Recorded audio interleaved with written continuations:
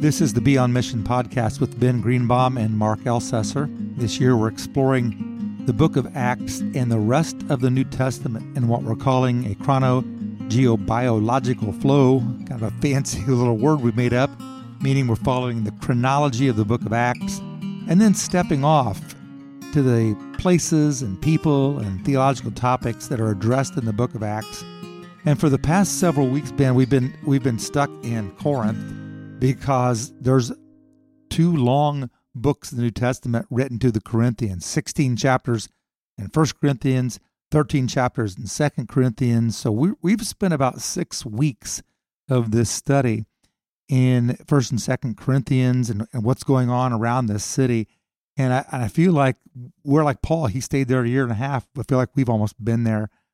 Well, not quite that long, but we've been dwelling there for quite a while just because of the massive amount of content that we have related to it. A little bit later, we're going to be in other places where the book of Ephesians isn't nearly as long, so we won't spend as long on podcasts related to the city of Ephesus. But at Corinth, we've talked about quite a bit, and we're leaving it today.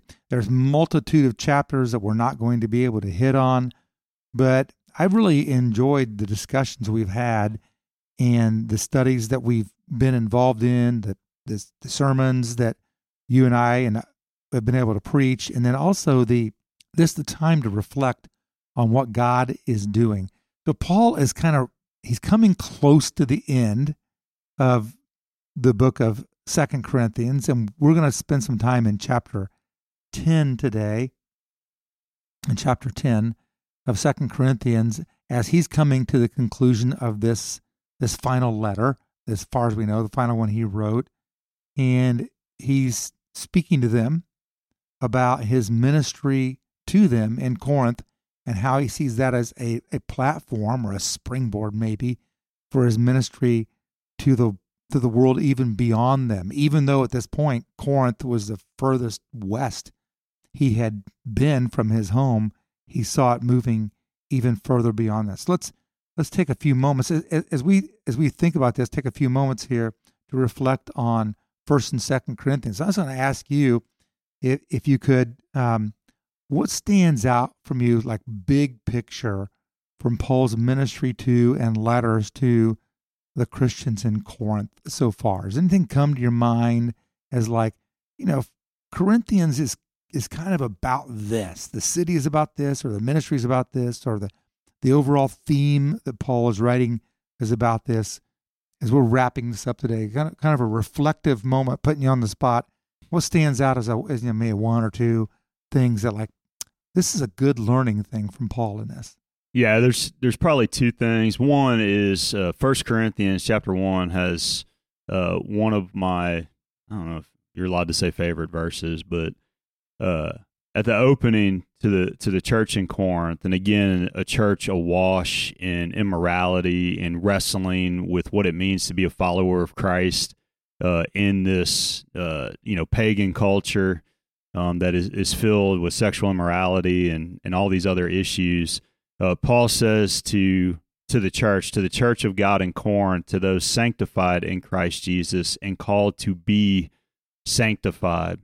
It's a reminder that in Christ, through the work of Christ, having received Christ, the Corinthians, even as they're fleshing out what this means, are received fully into God's eternal kingdom, that they've been fully embraced by God as his sons and daughters, been fully embraced by the love of God.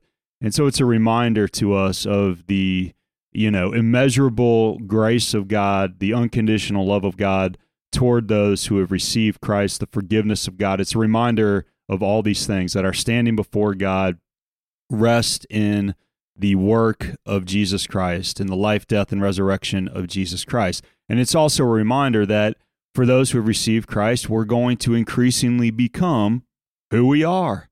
And so if we have been declared holy in Christ, if we've been declared sanctified in Christ, then our lives are going to increasingly reflect our reality.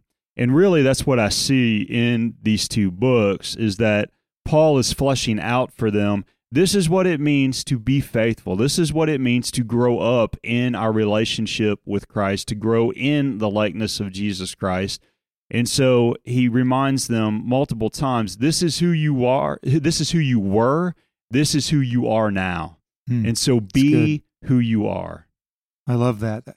I think for me, as I reflect on the big theme in the books for 2 Corinthians, it's on Jesus crucified and Jesus risen, and to never take our eyes off of that.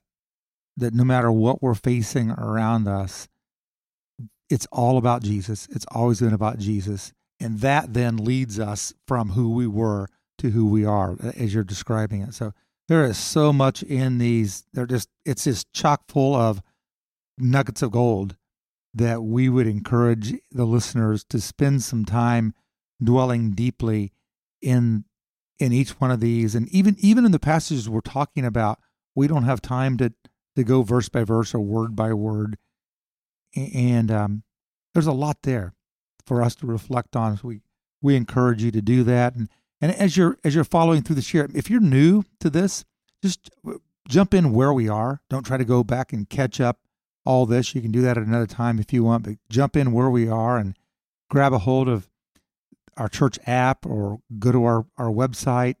And when you do that, you can get this Be on Mission link, and it'll give you a daily reading, at least 5 days a week, a daily reading of Scripture and some other parts to go with that. And the point is to dwell with the Word of God, because that's what changes our hearts and changes our minds and changes our way of living, so that we are conformed to Him alone. So let's take a look at 2 Corinthians chapter 10, some of that today. And as we do so, we're thinking about how Paul is kind of wrapping up this thing, and it's his second letter, but we think it's probably actually his fourth letter. A couple of them were lost to antiquity.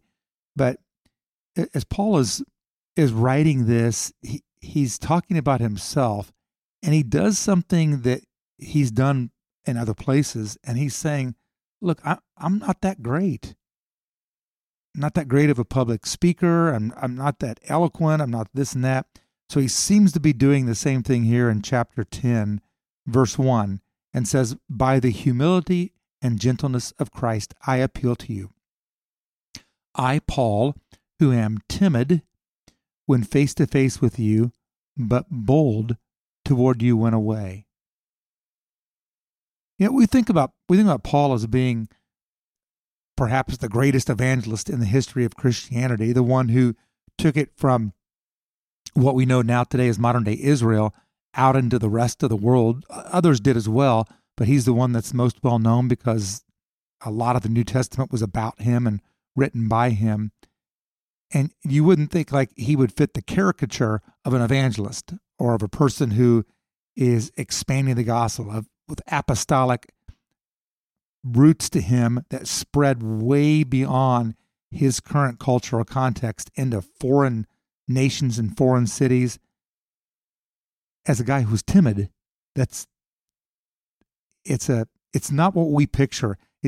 As people think about hiring pastors for their churches, they don't say, let me first get somebody who's timid.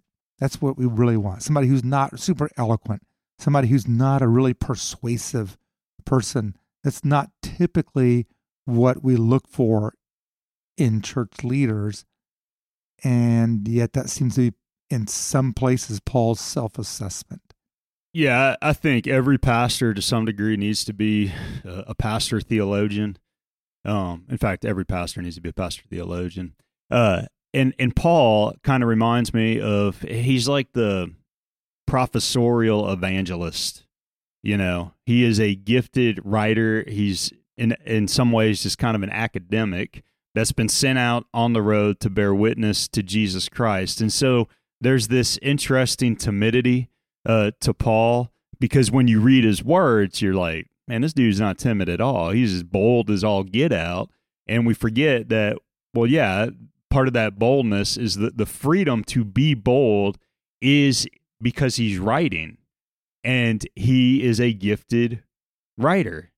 And that's part of the reason why we think of others who, Philip or somebody else who's a gifted evangelist, who's described as this gifted evangelist, or maybe even some of the other apostles who maybe weren't big on writing, but were the extroverts, and they always wanted to be in fellowship with everybody and hanging out with everybody and having a good time and talking with everybody and sharing Christ with everybody. And Paul, most of his ministry is done from jail. And, I can identify a little bit with Paul there, the jailhouse, being under house arrest while there were people that came to him and attended to him or present with him. Paul's kind of locked up in his office doing a lot of writing in response to what he's hearing or what he's observed in these communities. I think my takeaway from it that extends what you're saying is simply that be yourself. And you might be a person who is more shy or timid, or you're super outgoing and you're friendly, like whoever you are, be yourself and let God use the gifts he's given to you, the personality that he's given to you to impact people around you. Yeah. Because that's what he did. So he goes on to say in verse 2, I beg you that when I come, I may not have to be as bold as I expect to be towards some people who think that we live by the standards of this world. Though we live in the world, we do not wage war as the world does. The weapons we fight with are not the weapons of the world. On the contrary, they have divine power to demolish strongholds. Verse 5, we demolish arguments and every pretension that sets itself up against the knowledge of God, and we take every thought to make it obedient to Christ. And we will be ready to punish every act of disobedience once your obedience is complete. So he seems to be saying, I might have been timid when I was with you before, but I'm coming back. And when I come back, I'm going to turn off the timidity switch and turn on the boldness switch. And if I have to, I'm going to remind you that you belong to Christ and your life needs to be a reflection of that. And that verse 5 is an interesting one. We demolish arguments, and then at the end of it, we take captive every thought to make it obedient to Christ. There's a lot of stuff going on here in like the language, arguments, and the mind, thoughts. That Christianity is not simply about behavior. We've talked about that a little bit, about the things that we do, because we don't get a behavioral management. That's not what it means to be in the church or to lead the church by any means. But this goes beyond behavioral management. This is verbal and mental. It's not management by any means, but these are areas of our lives which, when out of alignment with God, cause problems in our lives. So this idea of taking captive every thought and demolishing arguments and being ready to punish every act of disobedience. Paul's wrapping up this letter in the next chapter. So what do you make of this?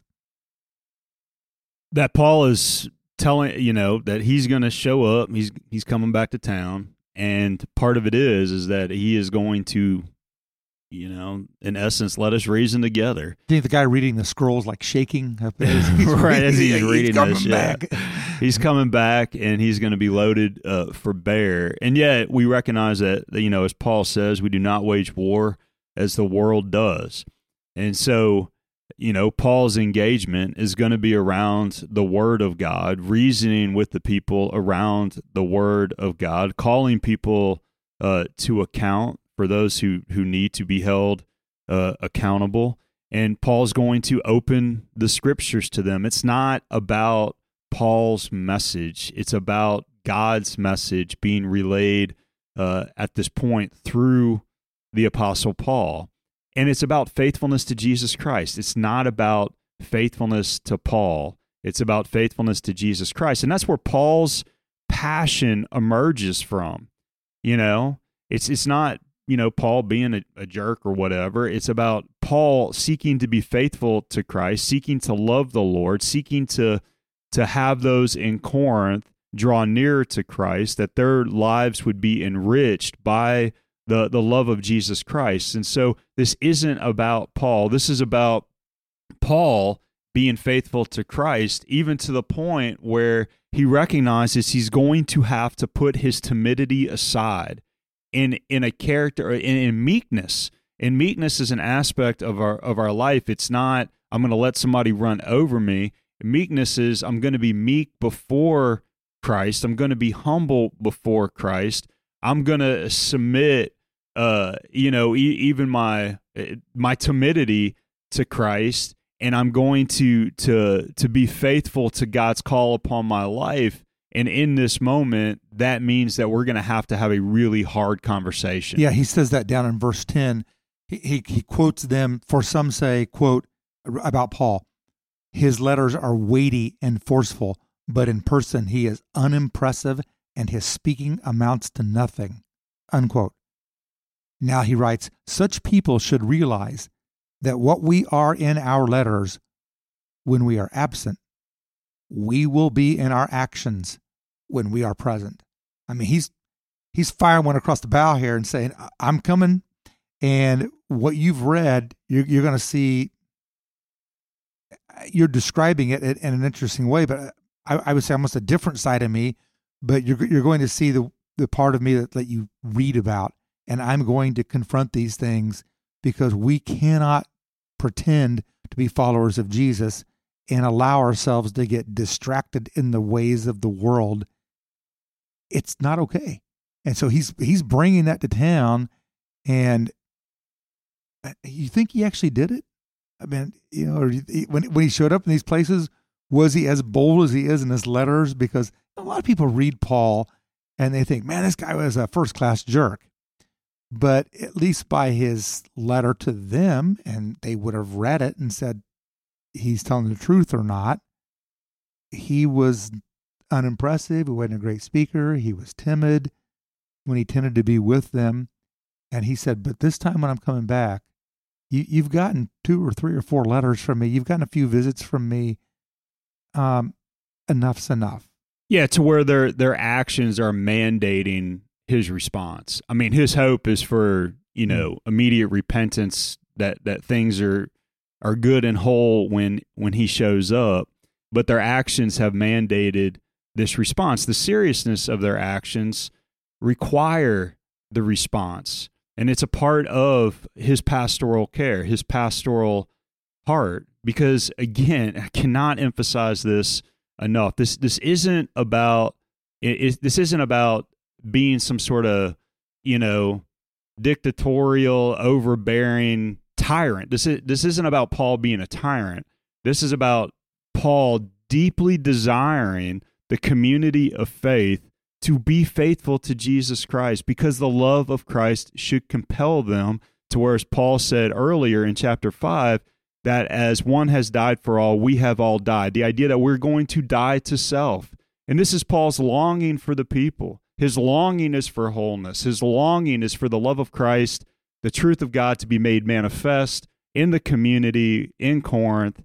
And that's his desire. That's his motivating factor. Why does Paul endure these things? Why would Paul in some way step out of his character to some degree, his timidity, to be more bold? Why does Paul, when he talks about all that he has suffered for the sake of Christ in chapter 11, what has allowed him, freed him to suffer, why does he do all these things? Because he is overwhelmed by the grace of God to him, that he has been rescued by the work of Christ, that he has been reconciled to God. He is so overwhelmed by that love. He marvels at it because he knows, as he talked about in his letters to Timothy, he knows that he doesn't deserve any of it.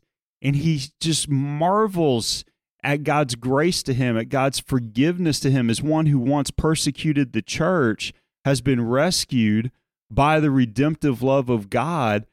And all he can do is live out of that.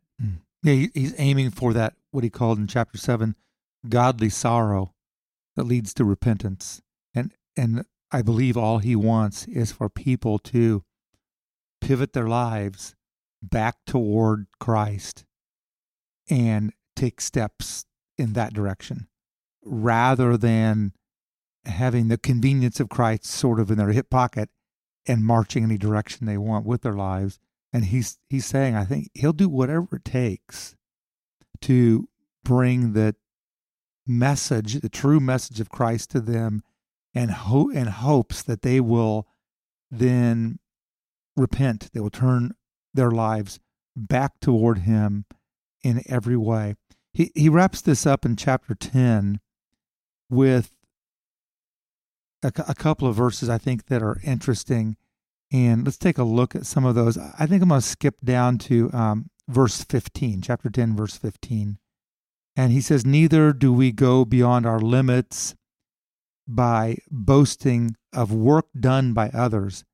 And here's what I want to aim at. Our hope is that as your faith continues to grow, our sphere of activity among you will greatly expand. The sphere of activity among you. He's coming back to Corinth, a city of corruption, a city of temple god and goddess worship, a city of sexuality and sensuality, a city where meat is offered to idols and blood of animals are used for pagan rituals.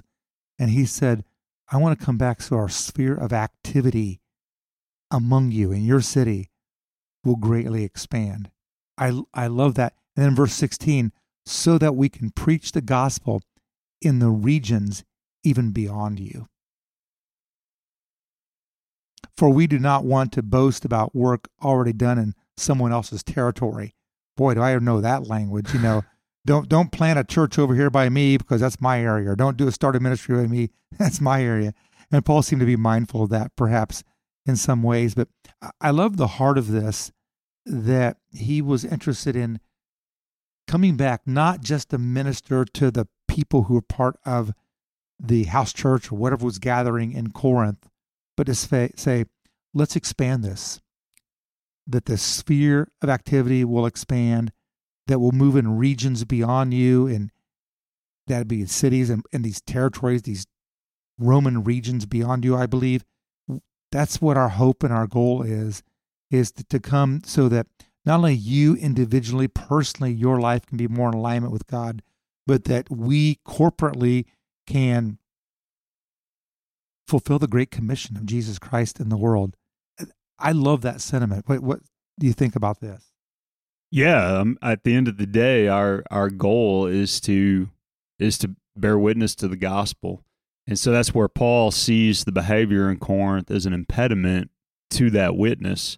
And so Paul's deepest desire is for them to align themselves with Christ so that the gospel will ultimately spread. That's the depth of his desire. His desire is to see people come to know Jesus Christ as Lord and Savior. Well, this has been a good discussion in the book of 1st and 2nd Corinthians, and I hope that you guys have enjoyed it and learned a little bit along the way, as well as we have discussed it. We're going to be returning to the narrative in the book of Acts when we begin again next time and start exploring the city of Ephesus, the ministry that's there, as Paul ministers there in the book of Acts, and then the week after that we'll be diving in to some of the teachings in the book of Ephesians. Well, it's been good talking about these topics, and as we're preparing to dive deeper into this study, into the book of Ephesians and the book of Acts first, we encourage our listeners to jump in more deeply. If you'd like to do so, you can go to find our church app or our website, fishersumc.org, and click on the Be On Mission link that'll take you to more elements of this year-long study of the mission of Jesus. If you want to stay up to date with the Be On Mission podcast, we encourage you to like and subscribe wherever you get your podcasts. So until next time, may God bless.